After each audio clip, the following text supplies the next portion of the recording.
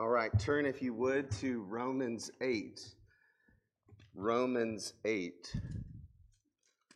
And we will dive in once again to Romans and get help from the Lord in His Word. I was coming in this morning and I saw, it must have been a giant carcass. And I mean, it looked like a horse or, a cow or something like that. There must have been about 30 to 40 vultures, turkey vultures, it was just like they were all over the place. And sometimes I think Satan's messengers, his minions, they come like that on a life. They come and they attack and they throw all sorts of accusations, and it's like a swarm. And maybe some of you have been there. Maybe you were there this week, struggling with condemning thoughts, struggling with accusations. Maybe they're coming from Satan, maybe they're coming from your own heart. But the Lord has a word for us in Romans 8 today to get some help. So let's come to Him and pray and ask the Lord to help us.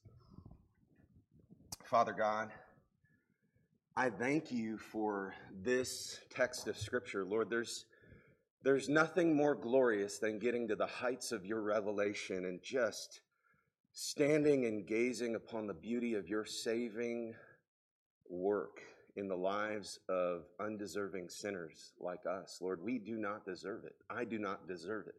I marvel every day that I'm saved at all. And Lord, I thank you that it is a precious, blood-bought gift of Jesus Christ to all who will believe. And I thank you, Lord, that it's an unshakable gift. And I pray, Father, that the word that you have to bring today, Lord, would you bring a better one than the one I've prepared?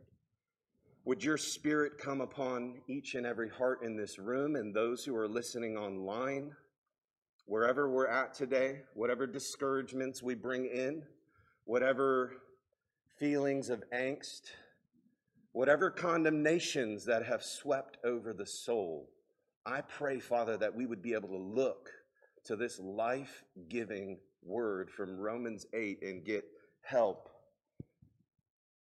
Maybe for the first time or for the 1,000th time as we have looked upon your divine revelation, your inspired word, and it's spoken a fresh word to us right where we need it. So we ask, Holy Spirit, come upon this time. Would you empower me and help me to get out of the way, that you would be glorified, you would be honored, you would be praised, and that we would just be transfixed by your word now. In Jesus' name, amen. Romans chapter 8.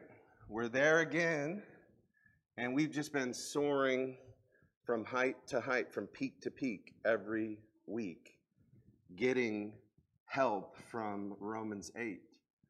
And I think of Romans 8 as a journey from no condemnation in Christ, the very first verse of the chapter. There is therefore now no condemnation for those who are in Christ. To no separation. Verse 35, right? Who shall separate us from the love of God or the love of Christ? And Paul answers in a powerful way. Nobody, nothing in heaven or hell or on the earth can separate us from the love of Christ. And I was thinking about this because John Bunyan, who was one of the famous Puritans, wrote A Pilgrim's Progress. It's next to the Bible in English literature. It is the most popular book and the most printed book. And it's an allegory of the Christian life. And Bunyan pictures the Christian life as, and it follows a man named Christian, who comes to this place of awakening where he actually starts to realize his sin, and it becomes like this burden on his back, and it's just heavy and hard to bear, and he's feeling the sense of guilt. He's feeling the sense of all of his misgivings and all of his futile pursuits in trying to live life. And he's being awakened, and nobody else in his household is, except him. They think he's crazy. He starts talking about sin. He starts talking about guilt, and he goes on this journey. And before long, he encounters Christ, and he looks to Christ, and all of the guilt is removed. That weight on his back that was crushing him with condemnation is lifted, but the journey's not over. It's no condemnation in Christ, but the journey still needs to be lived. Amen? And he goes ultimately towards the celestial city, which is heaven. And every Christian in this room and every Christian listening to this message is on that journey. If you've been justified by faith in Christ alone, and you've been born again, you're on a journey, and one day it's going to be brought to completion. One day it's going to be brought from no condemnation all the way to no separation, and he'll bring you all the way home. And that's what we've been discovering in Romans 8. And if you look, that's what verse 30 says in Romans 8, right before we get to this last section. It shows God's perspective of how he works on the Christian in this journey. And those whom he predestined, he also called. And those whom he called, he also justified. And those whom he justified, he what? He also glorified. So God means to bring you from justification all the way home to glorification. And it's in the past tense, just so we might know it's as good as done. That's the kind of standing we have in the Lord. And so this week, I want us to get help, because Paul was writing to Christians, right? He's writing to the Roman church. They're experiencing persecution. They're experiencing hard times. And this is not just meant to give a theological treatise. It's meant to put solid rock under our feet so we can stand in the trials of life, in the suffering of life, in the difficulty of life. And so you may have been punched in the gut just this past week, or you may feel like you've been in one long, difficult, hard road, and it's been a long time. And you need help from this word in Romans 8. You need to step inside of it and get encouragement. And so we're going to come and we're going to see three things as we read. And I'm going to start in verse 31 just to give us the full context. But we're going to see three things.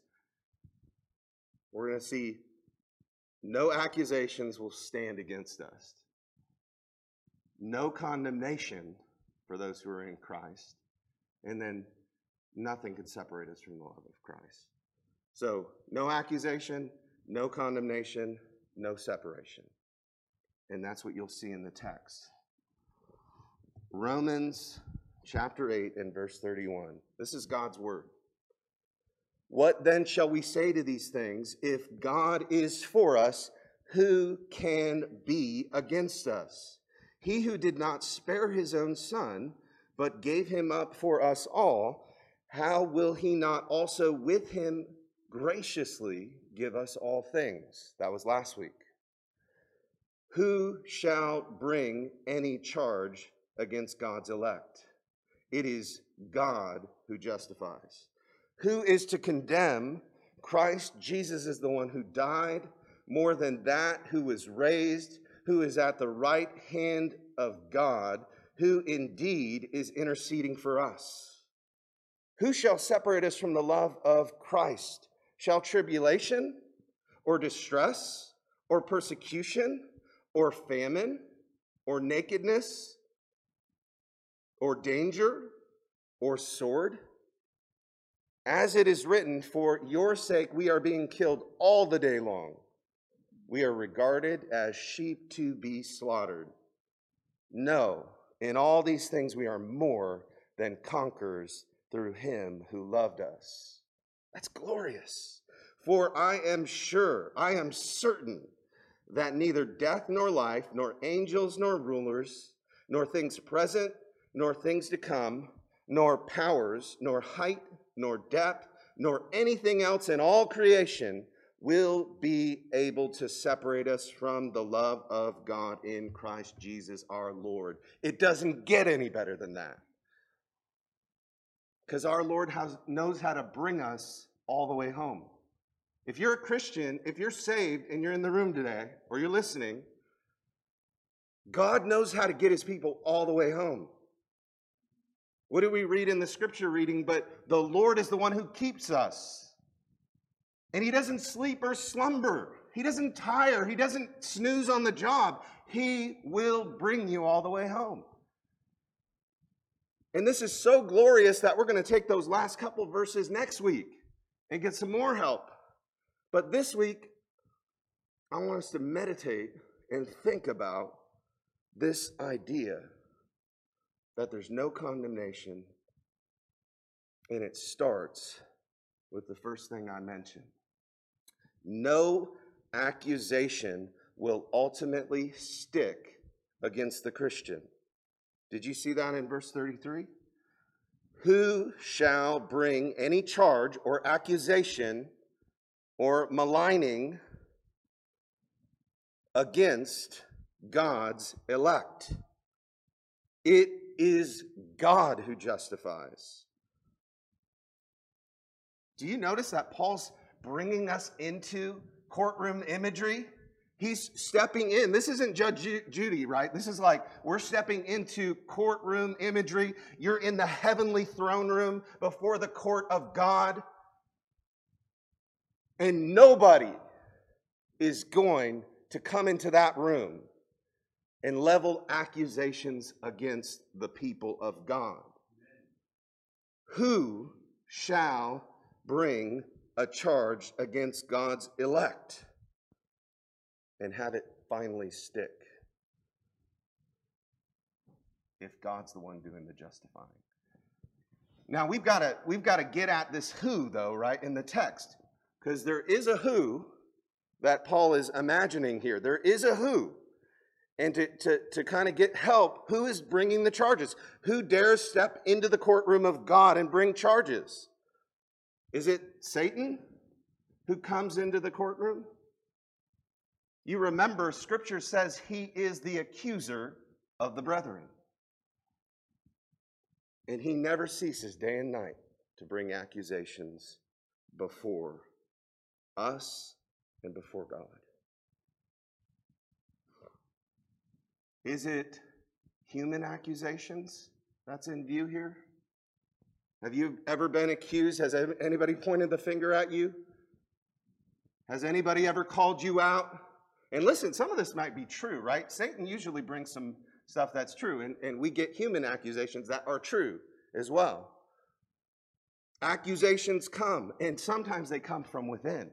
Our own heart accuses us. Our own heart speaks words against us, right? And maybe you're there today, and it's you pointing the finger at yourself.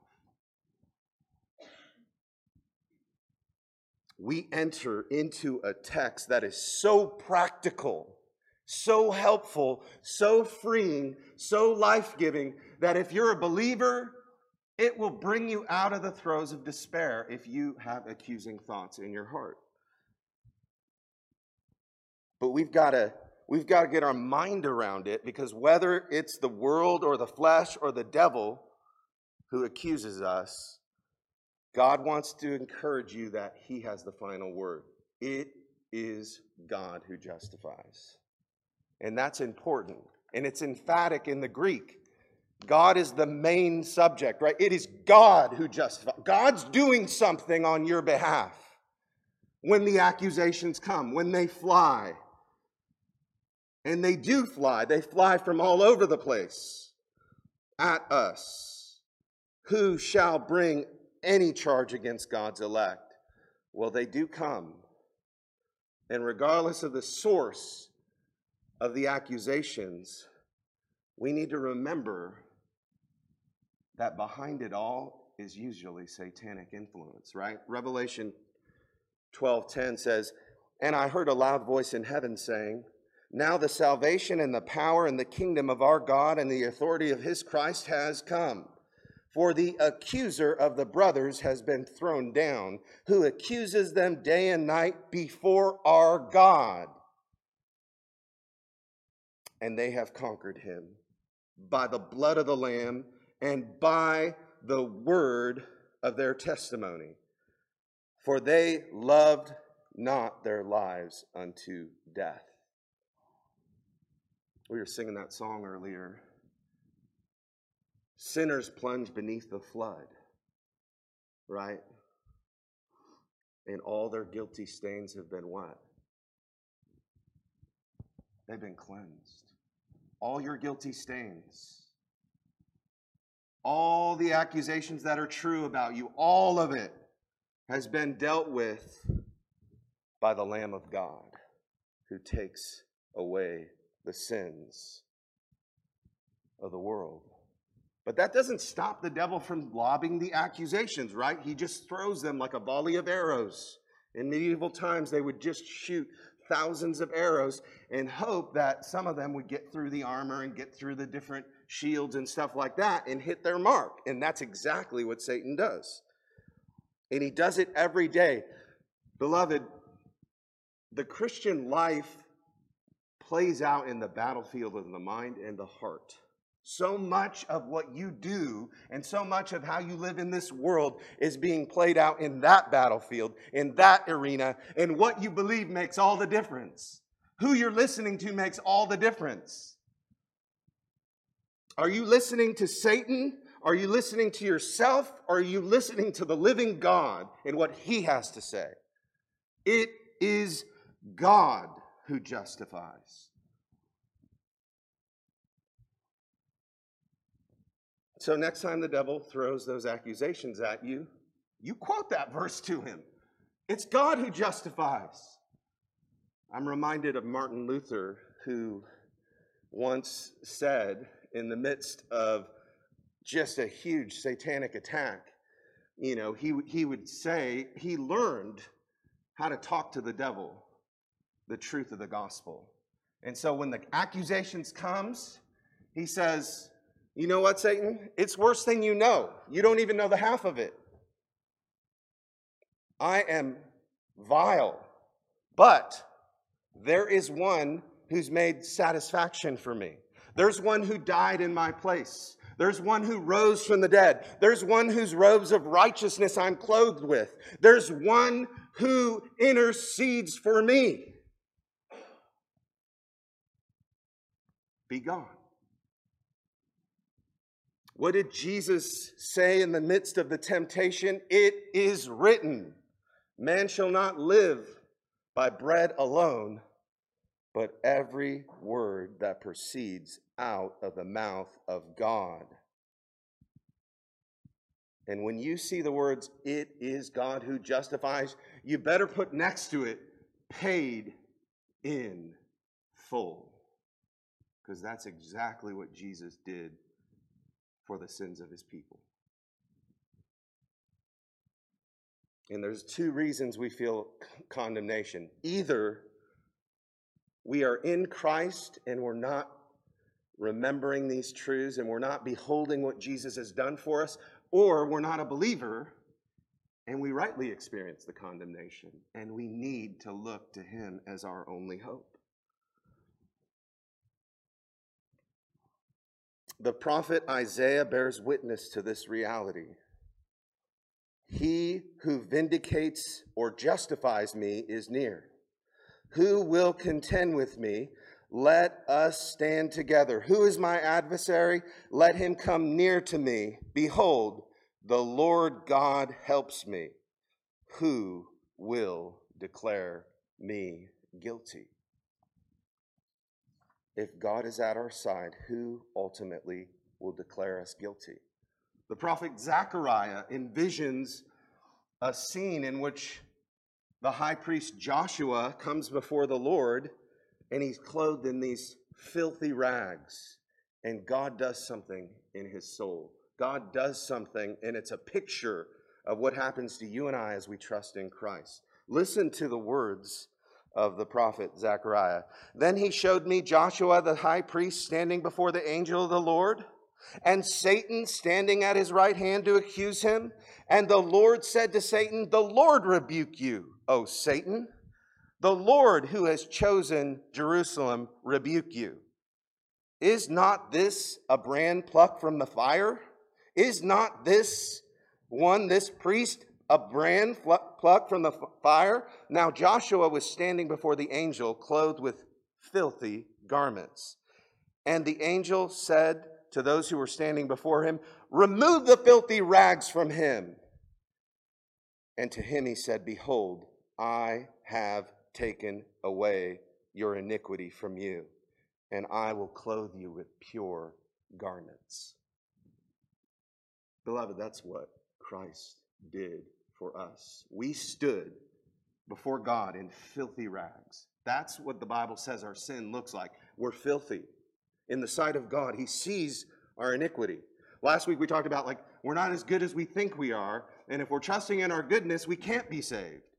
Because we're like Joshua, standing before the Lord in filthy garments, and they need to be removed, and robes of righteousness need to be given to us. Our iniquity needs to be taken out of the way.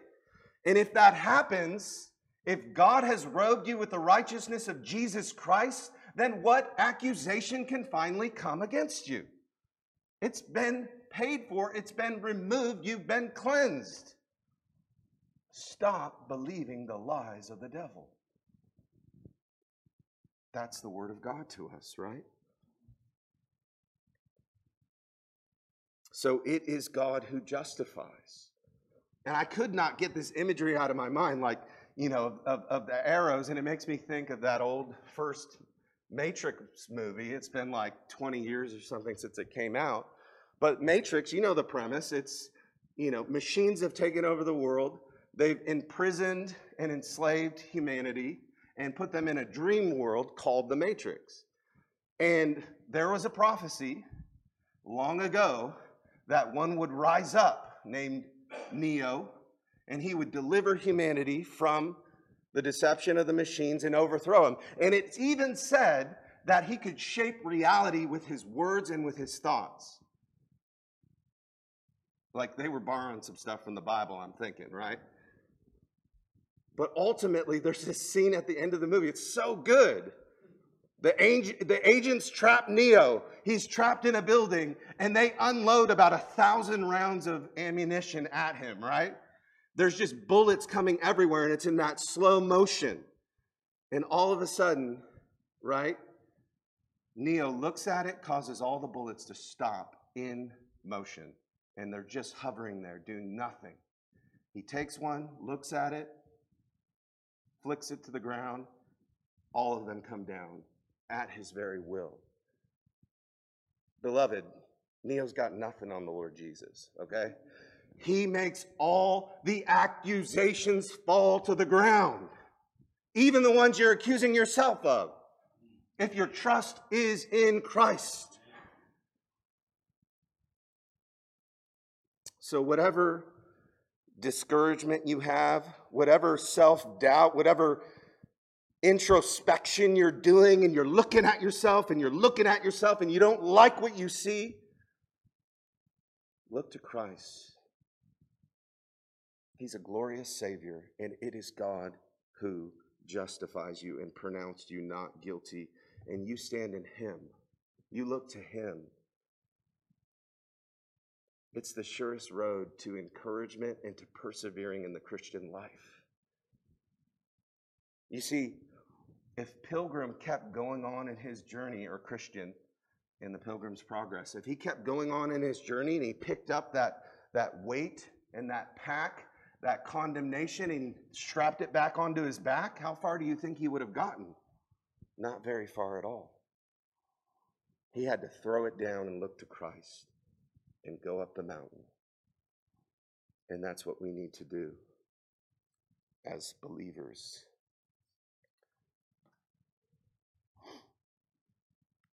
So where are we standing? today? Where are we trusting? What are we looking to? Is it Christ? Is it our own goodness? My hope is built on nothing less than Jesus' blood and righteousness. When all around my soul gives way, Christ is all my hope and stay. When you stand in your own good works and your own righteousness, it's sinking sand, right? It's quicksand. It's a trap. You fall, you get tangled, and you try to get better and get better. And what happens when you're wrestling out of quicksand? You just sink deeper. You've got to look to Christ, and you watch him reach into the quicksand and pull you out and give you new garments. That's what it means to trust Jesus as Lord of all. And why can Jesus do this? Well, listen to the words of the Apostle Peter. He himself bore our sins in his body on the tree, that we might die to sin and live to righteousness. By his wounds you have been healed. It's the cross that liberates us to live a new way. It's the cross that brings us to God, that justifies us as we trust in the cross work of Jesus. Or what about messed up Peter, right? Denies the Lord 3 times. What does he have to say about this whole thing, right? Or I'm sorry, that was Peter I just quoted. But Paul, right? Paul told the messed up church at Corinth, for our sake he made him, Christ, to be sin who knew no sin, so that in him we might become the righteousness of God. What's he saying there? He's saying the one who knew no sin, Jesus, the sinless Savior, took on sin, became sin, as if he actually took all sin on himself on a cross, so that you and I, through faith in him, might become the righteousness of God. And hear this pronouncement when the accusations fly on the last day. It is God who justifies. So we're rock solid here in our standing in Christ. We've seen, right? No accusation's going to get through. But what about condemnation? What about condemnation? Point number 2. No condemnation remains for the Christian. Look at it in verse 34. Who is to condemn? Christ Jesus is the one who died. More than that, who was raised, who's at the right hand of God, who's interceding for you and I. So what's the answer to condemnation? 4 things in this passage, right? 4 things in that little verse. Who's to condemn us? Well, nothing can condemn us because Jesus Christ died for us. He rose. He sits at the right hand of God as King. And he ever lives to make intercession for us as our great high priest, always pleading the work of the cross before the Father on our behalf. This is glorious stuff. I mean, it doesn't get better than knowing what Jesus did for you. And we need to go deeper into it, right? We could spend a whole sermon on just this verse. We could spend a whole sermon on each of those 4 points. Because they're worthy of it. But why does the condemnation come? Why do we feel the condemnation? Why is condemnation a problem? Because the Bible says so, right? The Bible clearly indicates the wages of sin is death. The Bible clearly indicates our sin has separated us from our God. Our righteousness is but filthy rags, right? Apart from Christ, we stand guilty as charged. Romans 3:19 makes this point emphatically. Now we know that whatever the law speaks, or says it speaks to those who are under the law, so that every mouth may be stopped and the whole world may be held accountable to God. Condemned, guilty as charged. Did he say just some people, like the bad ones? Sometimes we could do that, right? There's the bad people out there and the good people in here, right? But we're all condemned. We're all guilty. We're all lost apart from Jesus. That's why the verdict on the last day, if you're standing in what you've done, if you're standing in your religious activity, if you're standing in the faith of your parents, if you're standing in somebody else's faith, if you're standing in religious rituals that you've done, well, I was baptized that one time. You're going to perish on the last day. You're going to be incinerated before the heavenly wrath of God. Because he cannot deal with sin without justice. He's holy and he's good and he's right and he responds to evil in the right way. That's bad news, right? That's bad news in the courtroom. But notice what Romans 8:34 says as we ponder the question put to Christians, who is to condemn us? Jesus is the one who died, right? Jesus dies. Jesus raises. Jesus is the king who sits at the right hand of God. And he intercedes for you and I. That's all over Romans 8. Romans 8:3, right? For God has done what the law, weakened by our sinful flesh, could not do. By sending his own son in the likeness of sinful flesh, and for sin, he did what? He condemned sin in the flesh. If sin is not condemned by Jesus in his flesh, then we will experience the condemnation ourselves. But for all who trust in Christ, it's been condemned in Jesus. He bore the wrath.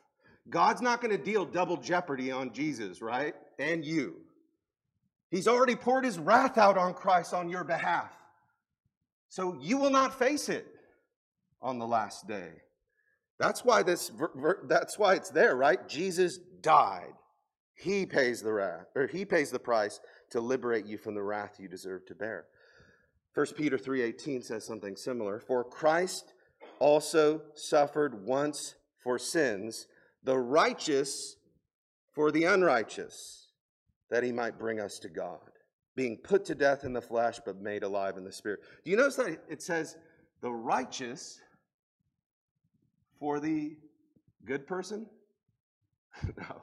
The righteous for, the so-so person his good deeds are outweighing his bad deeds, right? No. It's either righteous or unrighteous in the sight of God. It's God who justifies us, and he does it through the cross. I was thinking of the Chronicles of Narnia. And what do we see in The Lion, the Witch, and the Wardrobe, which is another allegory of the Christian life. And in Narnia, death does not start working backwards until Aslan is what? Is sacrificed on the stone table. And when that happens, the stone table of the law cracks in half, and death starts working backwards for all who believe. All the Narnians begin to get set free. Beloved, that's what it means for Jesus to die for you. He died to set you free and to give you life. But he didn't just die, he raised up from the grave.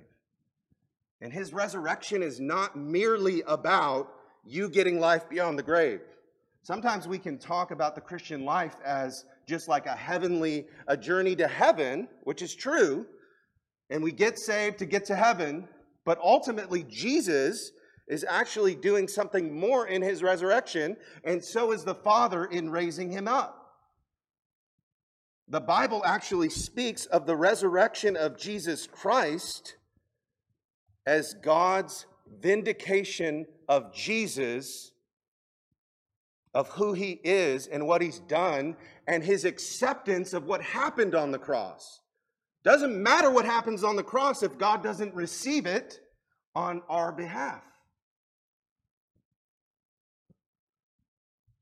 But that's exactly what Paul says in Romans 4:24. It will be counted to us who believe in him who was raised from the dead, Jesus our Lord, who was delivered up for our trespasses or our sins and raised for our justification. He's delivered up for our sins and he's raised up so that you might have a right standing before God. If there is no resurrection, we're still in our sins. That's what Paul's saying. In fact, in 1 Corinthians 15, he says, if Christ is not raised, we're all a bunch of fools. But Christ is in fact raised. And you can go interview 500 people who saw him risen from the dead, Paul says. Go ahead and take that list and check it out for yourself.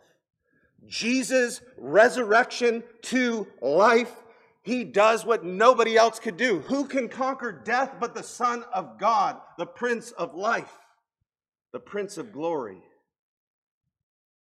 And he doesn't just raise up. He is seated at the right hand of God. He is exalted to the position of a king before God.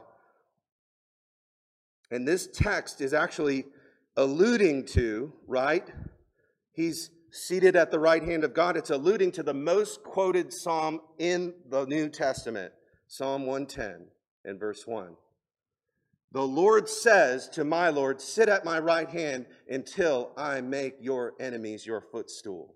Jesus is king, and until all his enemies are torn asunder, and the cosmos is renewed, and the heaven comes down in a new heaven and new earth, he's king, and he's exalted at the right hand of God, and his work is finished. He is Lord of all, and he is the exalted Messiah. He's the one we've all been waiting for. He's the one we've been longing for. There's longing all through the Bible, all through biblical history, and all through human history for redemption. You see it in all the programming. That's why there's all these ideas, right? Marvel heroes. We need saviors to come, right? Get a superhero in the mix to save us. We're crying out for Jesus. We're crying out for rescue. Why do all of the addictions go on in the world and people are going to somebody to try to help? Well, we better look to a higher power. He has come and his name is Jesus. And he died for you. And he rose from the grave. He's seated at the right hand of God. And what? He ever lives to make intercession for you. That's what verse 34 says. Christ Jesus is the one who died, more than that, who was raised, who is at the right hand of God, and who indeed is interceding for you. Do you know what that language intercession means? It means he's a high priest for your good. He loves you. He's a high priest, and he stands before the Father as an advocate, pleading his blood and his atonement forever. In the Old Testament, priests had to make sacrifices for their own sin, and they died. So you had to get a new priest. Jesus lives forever. His sacrifice was once for all, and he ever lives to make intercession before God for you. That's glorious. So some of you experience guilt and condemnation on a daily basis. And where are you going with it? Some of you are experiencing discouragement and you hate yourself. And where are you going? If you don't go to Christ, you don't get set free. Jesus stands as a righteous advocate before the Father towards any would-be prosecutor. Right? Anybody stepping up into Judge Judy's court, right? Or Judge Judy kind of does the prosecuting herself, right? And just talks smack to everybody. Ultimately, nobody's going to stand in the face of Jesus. He's the best attorney in the world. He's the righteous attorney. And he paid the price to set you free. And that's what 1 John chapter 2 makes abundantly clear. My little children, I'm writing these things to you so that you might not sin. But if anyone does sin, and we all do, we have an advocate with the Father, Jesus Christ the righteous. He is the propitiation for our sins, and not ours only, but also for the sins of the whole world. All those who trust in Jesus, he becomes their defense attorney. And once you go to the Supreme Court, right, and something is decided, right? We got all sorts of stuff going on right now in our country at that level. But you go to the heavenly court and it gets decided, it's done. It is God who justifies. Nobody's coming into his heavenly courtroom and bringing a condemnation upon you, because Jesus died on a cross, rose from the grave, stands before the Father, and pleads your case. There's nothing more glorious than that. Point 3. This all leads us to no separation. And I'm going to be brief because I'm going to pick this up next week. No separation. Nothing can separate us from the love of God in Christ. Do you really believe that? Nothing can separate you from God's love if you are in Christ.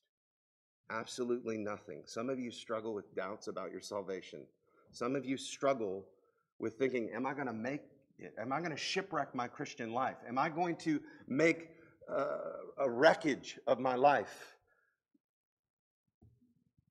And this passage stands as an answer to that question. I'm going to read it in full. I just want you to take it in, drink it in.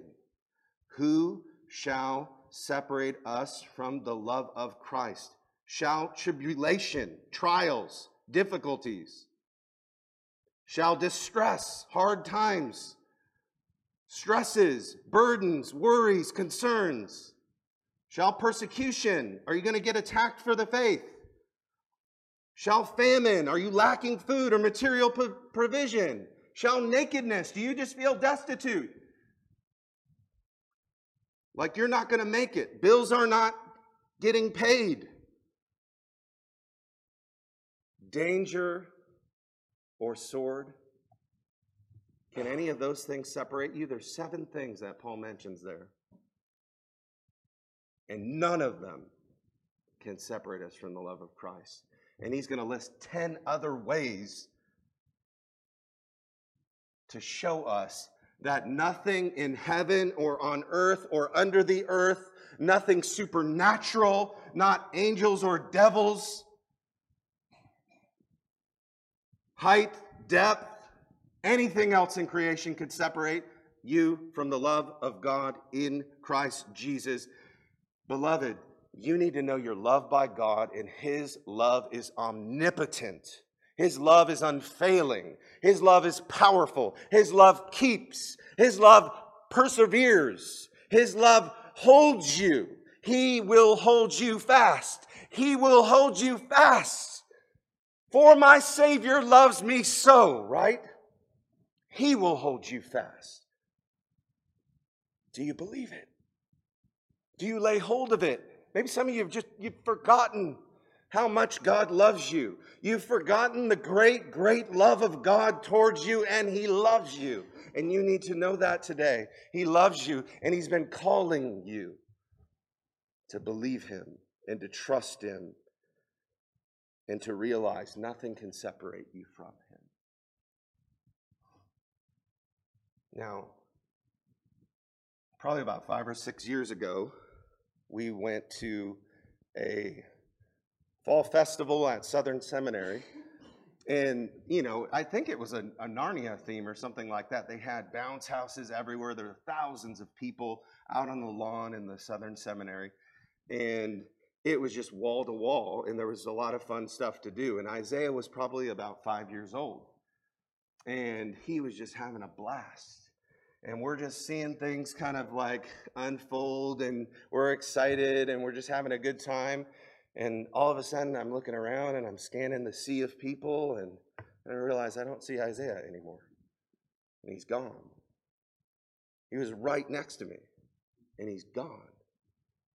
And we start getting a little bit worried, start getting a little sweaty, you know. We start thinking, okay, we deploy all our friends. Let's go find him. We call security. We're looking everywhere. We're looking in bounce houses. We're looking in bathrooms. We're looking in buildings. We're looking in the library. We're running around, and there's just a sea of people, and it's like no Isaiah. He's utterly cut off from us. 5 minutes turns to 10 minutes, and the panic just increases. And finally, somebody found him stuffed in one of those little bounce houses with about 50 other kids. And we saw him, and we just lapped him up, and we're so glad that we're no longer separated. Beloved, do you realize that that can never happen to you in Christ? It can never happen to you. Not on God's watch. You will never, never be finally lost if you follow Jesus and trust him. If you're saved, if you're born again, if you're one of God's elect, right? If you're one of God's people, if you're the one that he set his foreknowledge and he foreloved you and he predestined you and he called you and he justified you and he's gonna glorify you. Ain't nobody stopping that. That train's going through. And nobody can snatch us from his hands. Nobody can snatch us from the hand of the Lord. And that's exactly what Jesus, our good shepherd, says, isn't it? What does he say? I know my sheep, and I lay down my life for my sheep. My sheep know me, and they hear my voice. And I will lose none of them. I will lose absolutely none of my sheep.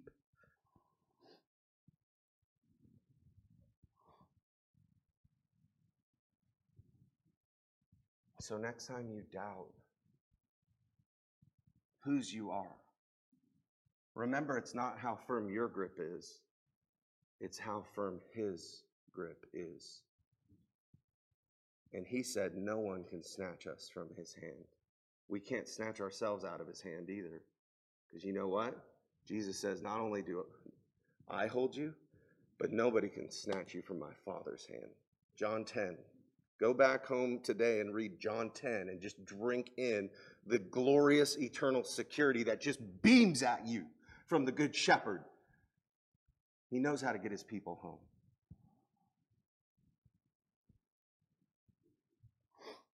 So in closing, how are you doing with accusations? How are you dealing with accusing thoughts and demonic deception? How are you doing with condemning hearts, condemning feelings? How are you doing with feeling perhaps isolated or cut off from God? This passage is meant to speak to you and remind you. Christ is calling you home. Christ is calling you to himself, whether you're a believer or if you're here today and you don't even know.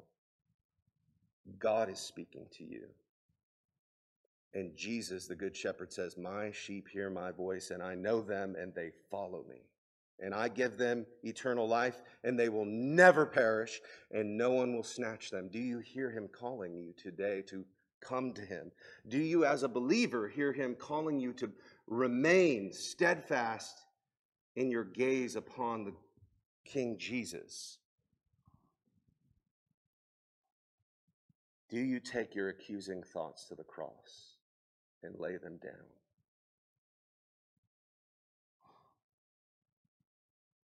Perhaps the Lord is calling you today to fresh faith in him, fresh trust in the cross, fresh turning away from all the other things that are making you miserable, the internal dialogue you're having that's just beating you up. And you need to hear God's word to you as you trust Christ. It is God who justifies. Let's pray. Father God, I thank you that no matter where we're at today, that you love us, that you love us so much that you sent your Son into the world to save sinners, among whom I'm chief. And Lord, I thank you that your love is a love that calls into the darkness and beckons to people to come to the light of the world and be saved. Your love is a love that comes into the guilty conscience and says, turn to me and I will give you pardon and rescue. Your love is that which comes upon your sheep and assures them that you will hold them fast. You'll never leave them. You'll never forsake them. And so I pray, Father, today, wherever we're at, Lord, that we might pray just a simple prayer of trust right now in saying something like, Lord, I believe you died on the cross for my sins. My sins. I believe you rose from the grave and God accepted that sacrifice. And I believe that you rose to the right hand of the Father and you ever live to make intercession for me. And I want your forgiveness. I want your encouragement. I want your peace. And Lord, I just want to swim in these realities that no accusation will stand. No condemnation will finally be brought. And no one can snatch me from you. Lord, we thank you and we pray, help us today. In Jesus' name, amen.